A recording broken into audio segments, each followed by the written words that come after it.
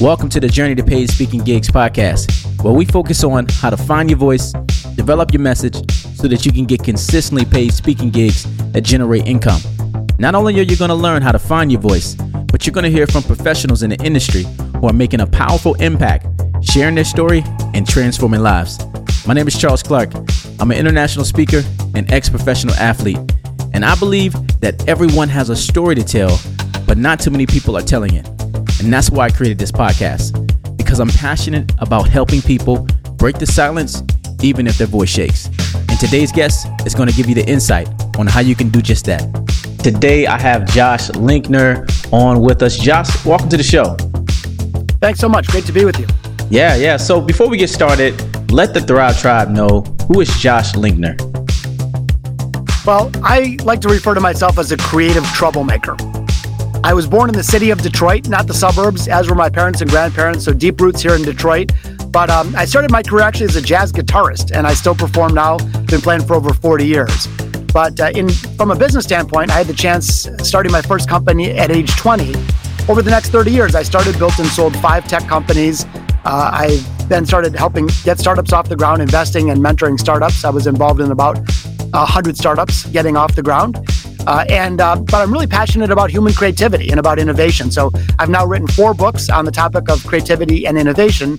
And specific to your audience here today, Charles, I've actually delivered over 1,000 paid keynotes around the globe. So I'm deeply familiar with and embroiled in the world of professional speaking. Yeah. So talk about like the first time you finished that book.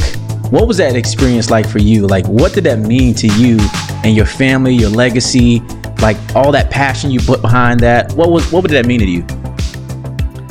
Well, there's something really cool about a book, even in the digital age, and I'm obviously tech forward kind of guy, podcasts and blogs and such, but there's something permanent about a book. It's like, that someday your unborn great grandchildren might read this book, and it's in the Library of Congress with your name on it. So you're right. It's a good observation. It really was. It's sort of a weighty moment. And that book, we were very fortunate in the first week of launch, it hit the New York Times bestseller list. And man, it wasn't like you'd think though. It wasn't like a big ego thing. Like, hey, look at me. I just felt really excited to share that content with the world. I knew it would help people in their lives and their businesses. And I was really thinking about my longer term legacy. And it was, I mean, let's be honest, it's a really cool moment, to put that much work into something. most people don't realize it, but to get a book done, and I've written all 4 of my books, every word myself. I didn't use a ghostwriter or anything. And the research and, editing and stuff, it's a couple year process per book. And there's a lot that goes into it. So it's a very proud moment once it's finally live. Yeah. Especially when it's genuinely your best. It's one thing to have it from the stage, but it's one thing to have it from a book where people can, hey, I got something that Josh written and I can take it home with me and meditate on those things. I think it's pretty awesome. So congratulations on that. Kind of walk me to that story of you arriving to saying like, yo, I'm called to speak. This is what I do. I love doing it. And kind of share that story with me of how did that all unfold? Yeah, so I was the CEO of a tech company, founder and CEO, and I had about 500 people, so I was in front of my team a lot. I would often speak at conferences, and I just loved it. Like I was in the zone. I just loved sharing. I liked the entertainment. Like the whole thing was cool. And I would often get really nice feedback, like, hey, you were better than the keynote speaker. and the thing is, though, I recognized full well that I was not a professional speaker. I was an amateur. So I decided to take it seriously. I really did, like you said, felt called to do this. Yeah. And it's really not so much about the glory of it. It's about making an impact in people's lives. And so anyway, what I did is I worked with a speaking coach for like 6 months, and I invested in this as a business. And I said, I at least got to go from being a good amateur to a bad professional. And that was what I tried to do. I set out to just try to, do the best I could. And then the real funny thing is, many people on the show would probably be curious about is, it's one thing what you do and say on stage. It's a whole nother thing what you need to do and say off stage so that you're able to get invited on stage in the first place. Yeah. So I would say that I worked as hard on my content and marketing and promotion and figuring out how to work with speaker bureaus and such. I did as much work on the business as I did working on the stage. Kind of talk about like that behind the scenes work, and not just on the business side of that. Of course, we can talk about that. But let's talk about the character side of becoming a speaker, because I think a lot of people, they want to be speakers, but they don't know the character that comes with that invitation. Yeah, it's a really good observation. Well, I would say this because I like you get to hang out with speakers of all levels and experiences. And a lot of times I hear people say, "Oh, I gave a great speech at my aunt's wedding and I'm ready to be a professional speaker." And yeah, right. I'm not saying that they don't have great, like, that's awesome. I'm not being critical at all, but that's like saying, "Hey, I cooked a great souffle and now I'm ready to open up a gourmet restaurant." Ready to compete against Bobby. Right, against Bobby Flay, exactly. So I say to people that, first of all, the industry itself is actually very large. In North America alone, there's over $4 billion of speeches bought and sold every year. So I do think there's plenty of room for people that are serious and are going to treat it as a profession and a craft. But think about, Charles, when you were an athlete, you didn't just like, hey, I'm pretty good at running fast, I'm going to go compete at the highest level. Right. Think about all the training and sacrifice and work. You treated this seriously. This was your life. And so I would say that the industry itself has very little room for the weekend warrior that just wants to mail it in. And if you do that, you're going to speak at the Rotary Club or something. Yeah. But if you're serious and you're deliberate and you're methodical and you're willing to invest and sacrifice in yourself, I think there's a wonderful opportunity for those, not only to make money, but more importantly, to make a difference. Wow. I had to pause this message right here because what Josh just said is so true. If you are willing to take speaking seriously, there's room at the table for you. And I want to invite you guys out to apply for the Journey to Paid Speaking Gigs program. If you've been thinking about launching your speaking business for months, maybe even years, but you don't know how to get started, or you want to escape that 9-to-5 grind and get recognized as a top speaker, or maybe you got a lot to say, but you don't know how to package that message in a way that takes people on a path of motivation and transformation, then apply for the Journey to Paid Speaking Gigs program. We're currently accepting applications. Head to thecharlesclark.com/apply. All right, let's get back to the show. If you're serious and you're deliberate and you're methodical and you're willing to invest and sacrifice in yourself, I think there's a wonderful opportunity for those, not only to make money, but more importantly, to make a difference. Yeah, for sure. So give me some character qualities a speaker should have if they're thinking about going in from being a part-time speaker to becoming a full-time speaker, or I'm really just going to step out on this and really want to navigate to getting into this industry. So what do you feel like some of those qualities of character that a speaker should have if they're going to get invested into this? Yeah, it's a great question, Charles, because it's the opposite of what most people think. Most people think it's all about being charismatic and having all these personal war stories to tell, and it's all about you, me, that kind of thing. Yeah. That's not it at all. In fact, it's quite the opposite. A good speaker, a professional speaker, first of all, knows that a great speech is about the audience, not about the speaker. Mm-hmm. It's not, look what I did, it's look what you can do.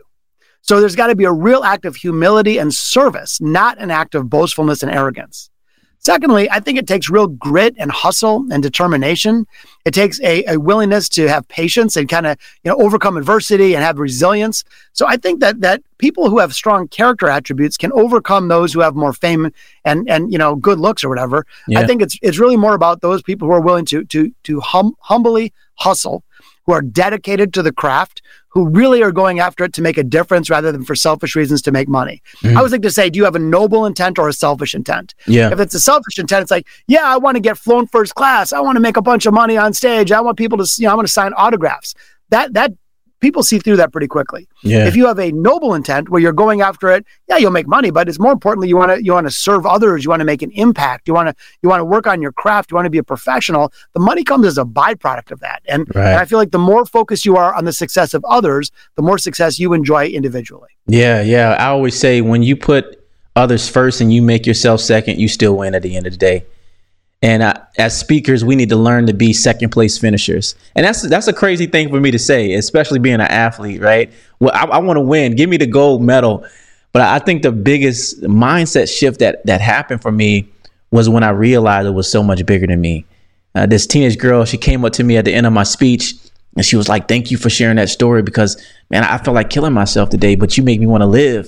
And I'm like, hold on now. Wait a minute. And that came from with the allowance of me seeing I have to be second in this situation.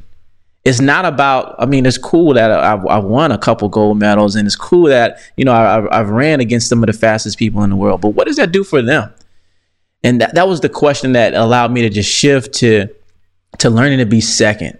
And that's a big mindset shift because in my whole life, I've been taught to win. I've been taught to finish, but when you're talking about getting on the stage and you're given a platform to stand on, understand that you have to be the one that's second in that situation.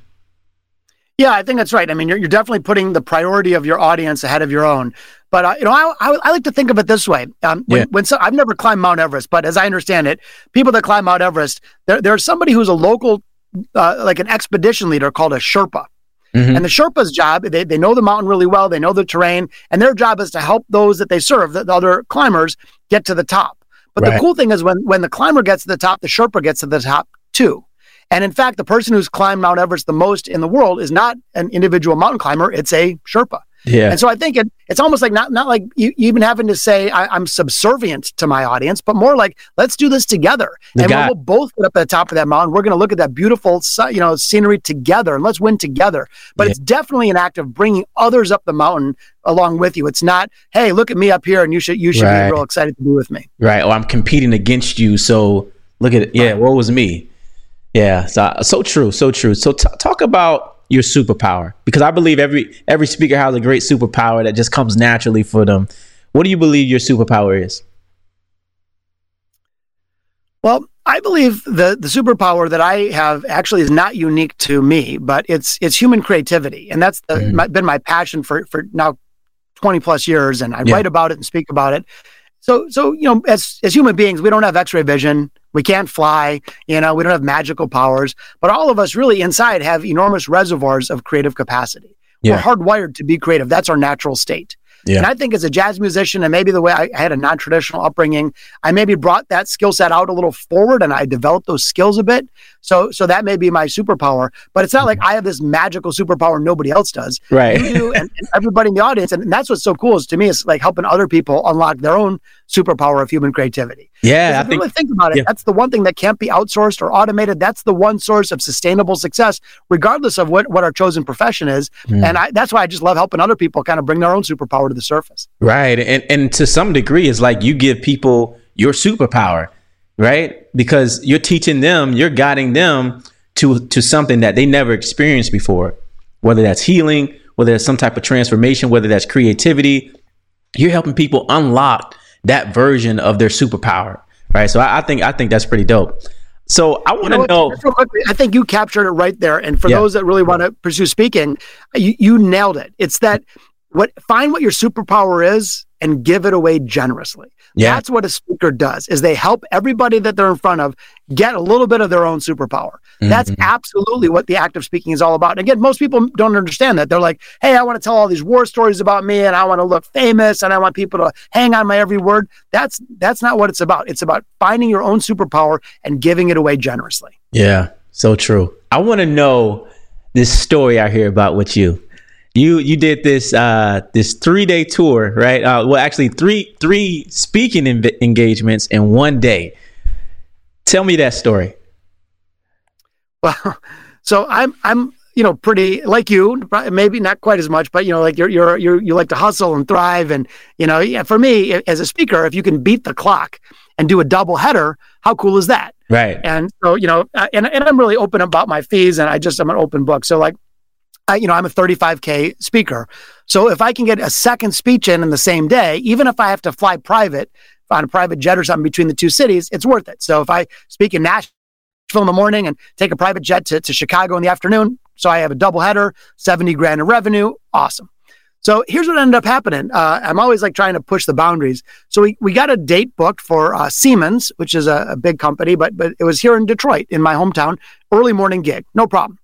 Then before, it was months away. So then we get a call from Verizon. Hey, can you do an evening gig same day in New Jersey? I'm like, oh my gosh, plenty of time, no problem. Then a couple weeks later, I got a third call from someone in Greenwich, Connecticut, which is kind of near New Jersey, for HSBC Bank, this big global bank. And they said, hey, could you do an afternoon speech? And we're like, wait, what? I was like, could we pull off 3 in one day? No way.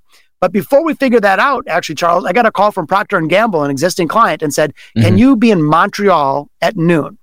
And I was like, no way. Could we pull this off? Could we pull off the world's first quad header in the professional speaking industry?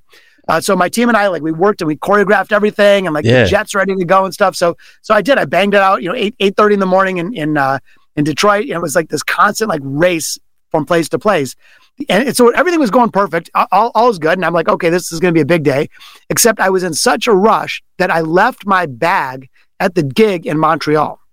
So, and I didn't realize until I got on the plane, and I didn't have time to go back to downtown, or else I'd miss my other gigs. So keep in mind, my bag had my laptop, my wallet, my passport, all my notes. I mean, like, this was bad. Yeah. So we had to just improvise, honestly. So I took off anyway with no wallet, passport, anything. I talked my way through security once I landed, and I raced to the next gig, and we ended up pulling it off. I got back to my house here in Detroit at like 11:45 p.m. that night. 4 cities. One was international, and $150,000 later, it was a good day. It was a really good day. I would have went on a little vacay after that. That's stressful. No, but that's definitely exciting, man. To stretch beyond what you feel is humanly capable, right? I think we all need to learn to test those boundaries, to really figure out like what's inside of me. And so that creates a lot of discomfort. I'm pretty sure it was for you, right? Yeah, it was stressed out. I mean, there's one element of stress and anxiety coupled with this other one, like this whole sense of possibility and wonder. And I was like kind of walking that tightrope the whole day. The whole day. I'm not trying to encourage other people to do like I'm not saying if you want to be a speaker, you don't have to do that. Yeah. But for me, it was kind of a fun challenge. And I mean, of course, all my clients were in the loop, and I had double backups and everything other than the bag. But, and we pulled it off, and all the clients were happy and the audiences were happy and everything worked out just fine. So, but you're right. The point isn't so much about someone going to do 4 speeches in one day. The point is more about, as a speaker, our job is to, liberate what's possible in others. And if they have their own roadblocks or barriers, helping them kind of bust through them so that they can get on pursuing their calling. Exactly. I love that. So to get to that place, because I feel like that is a place where most speakers dreamed of arriving to, of, having that high speaker fee and being booked or asking to be that main speaker. It takes a level of excellence, right? What do you feel is the biggest contributor to your success as a speaker and as an author? Well, I would say I take a pretty deliberate approach to the business. It's not just, I certainly don't rely on talent. I'm not that strong in that category. Mm-hmm. So I take a look at the business, and truly, if you dissect a speaking business, you're really running 3 businesses all in one. You're running a performance business, so you have to be great on stage. Yep. You're running a thought leadership business, so you have to have content that's worth sharing. Mm-hmm. And then you're also running sort of a branding and marketing and distribution business. And all 3 of those have to interact in harmony with one another to ultimately create enough demand and volume. Yeah. The thing I think, many people miss is that, just being good on stage isn't enough. One of the things that I've been really focusing on and advising others recently is that, you're going to hit a ceiling in terms of your fee and your volume if all you do is rehash cliches and platitudes. Mm. In other words, and I'm not saying you do this, I'm just saying you, like, all people. Yeah.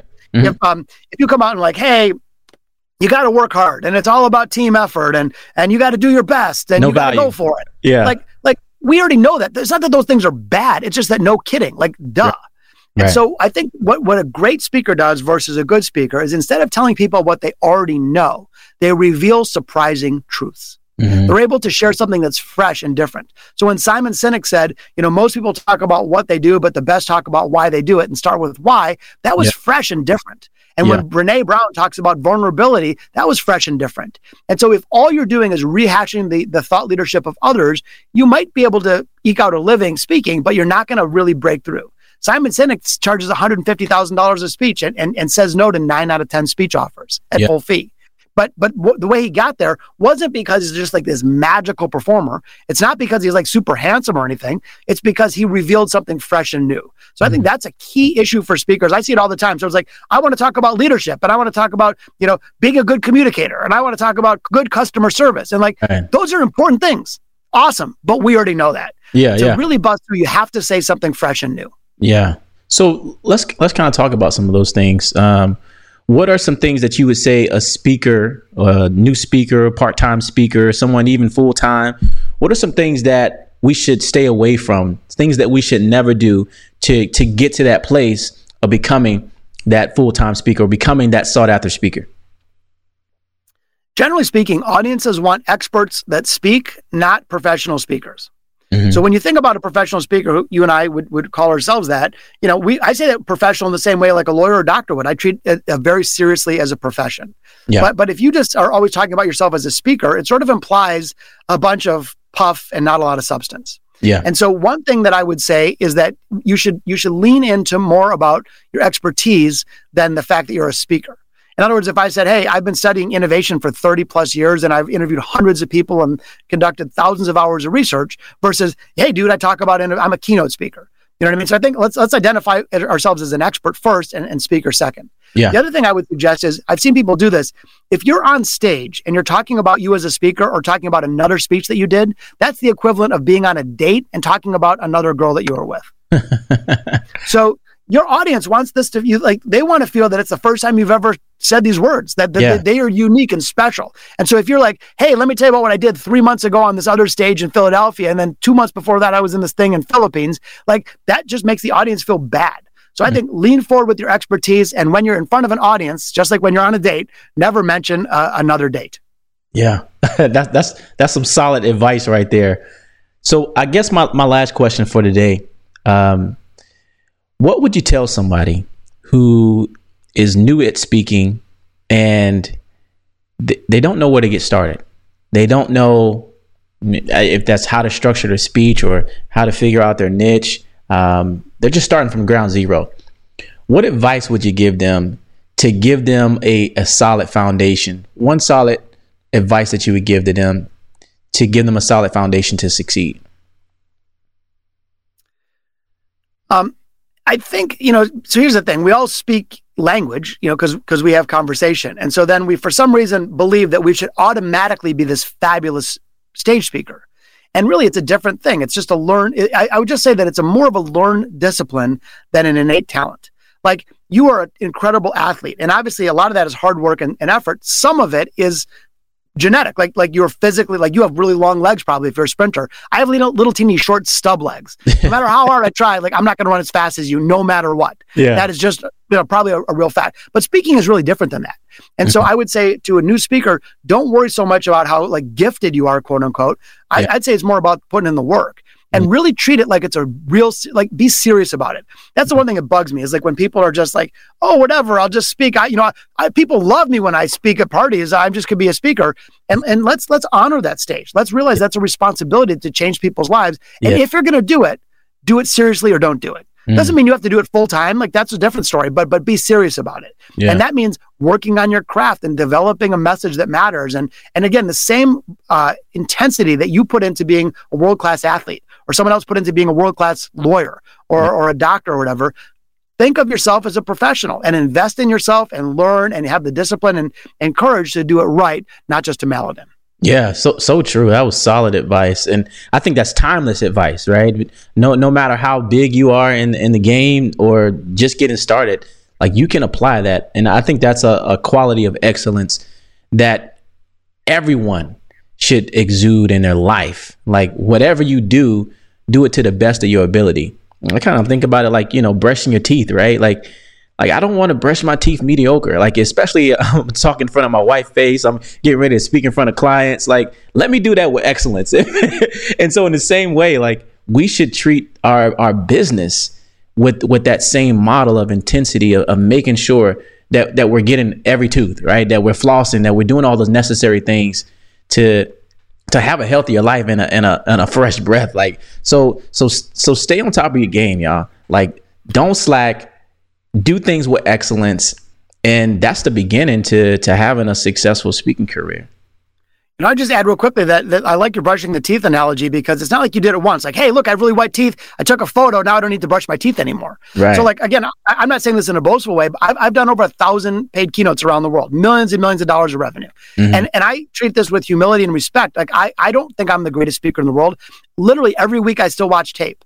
I watch tape of myself and others. I'm always working on my game. I'm trying new stuff. And I don't say this at all in a boast. I'm a student, not a master. Yeah. But I think that all of us should maintain that. Like we got to keep brushing our teeth. If we want to be world class at something, it's not like you do it once and you get to a threshold and then you just like cash in for the rest of your life. It's an ongoing process to be the best version of yourself. And whether that's as a professional speaker or an athlete or whatever, anything in life worth pursuing, you owe it to yourself and those around you to be the best version of yourself. So true, Josh. I appreciate that. Before we go, where can the tribe find you? Well, I'd love to connect with anyone so my website is just joshlinkner.com. I have a brand new book that's coming out April 20th. It's called Big Little Breakthroughs, How Small Everyday Innovations Drive Oversized Results. That URL is just biglittlebreakthroughs.com. This book is by far the best thing I've written. I invested over 1,000 hours in research and interviews with CEOs and billionaires and celebrity entrepreneurs and Grammy award-winning artists. But the whole book, it's the opposite of what you normally think of innovation. We normally think of innovation as like these big, giant breakthroughs, but this is about cultivating small daily habits, micro innovations, and it makes it accessible to us all. So my real mission, and I know you're very mission-based focused also, but my mission is to help everyday people become everyday innovators.